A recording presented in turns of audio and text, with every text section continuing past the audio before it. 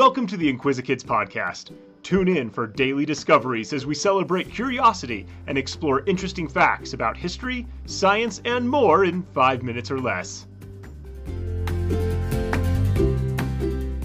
Hi, I'm Luke, and welcome to the Inquisikids podcast.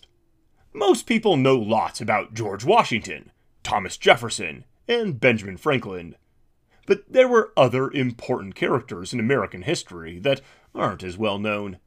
Today, we are going to talk about one of them, a man named Roger Williams. Roger Williams was born in London, England, in 1603. His father was a tailor, and he and Roger's mother had a large family. Roger was a student at Pembroke College. While he was at school, his teachers realized that he had a talent for languages. He learned to speak Latin, Greek, Hebrew, Dutch, and French, along with English. When he was done with school, he was ordained as a clergyman by the Church of England. Roger later converted, or changed, over to Puritanism. He was uncomfortable with the idea that the organized church was telling people what to think. The Puritans were a smaller group and not tied to the national government, so he thought it would be more in line with his views of religion. In 1630, Roger Williams left England and sailed to the Massachusetts Bay Colony in America. It had been 10 years before that the Mayflower had landed in Massachusetts, and the colony was well established at this point. Roger and his wife settled in Boston, where he hoped to preach in local churches. But he had some ideas that the local church did not agree with. He was very controversial because he thought people should be allowed to have what he called liberty of conscience. This means that he thought people should be allowed to believe whatever they believe without the church punishing them for being different or wrong. Roger Williams believed that people should have a personal knowledge of God and that no church or group was going to be exactly what God had intended. The church in Massachusetts did not agree with him. Roger also believed that stealing land from the local native peoples without paying them for it was wrong. Not only that, but he openly criticized King James of England, the Puritan Church, and the Quaker Church. So, of course, no one invited him to speak in their churches. He ended up having to support his family in a different way. He traded with the local Native Americans, the Wampanoag, and the Narragansett for food and for furs.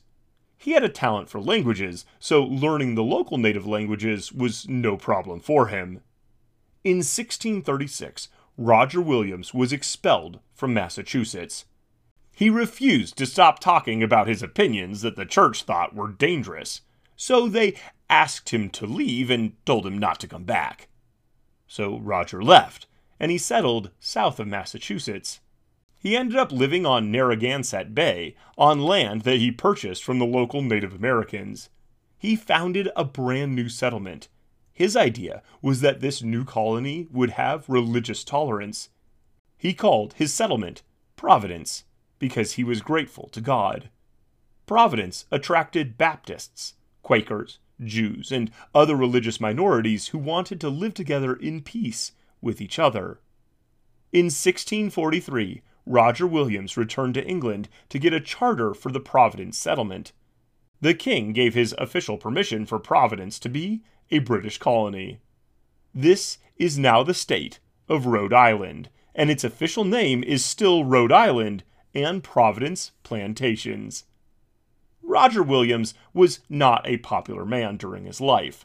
Lots of people who had to deal with him thought he was a big pain. But he left us an important legacy.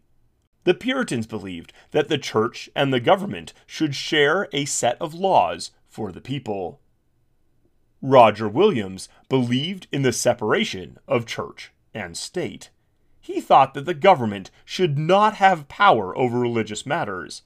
And when the Bill of Rights was added to the Constitution in 1791, the very first amendment starts like this: Congress shall make no law respecting an establishment of religion.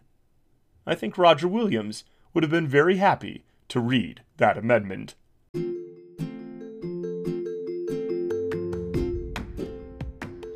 Thanks for tuning in to the Inquisikids podcast. If you want to see the sources we used for this episode or send us some listener mail, you can find links in the episode description.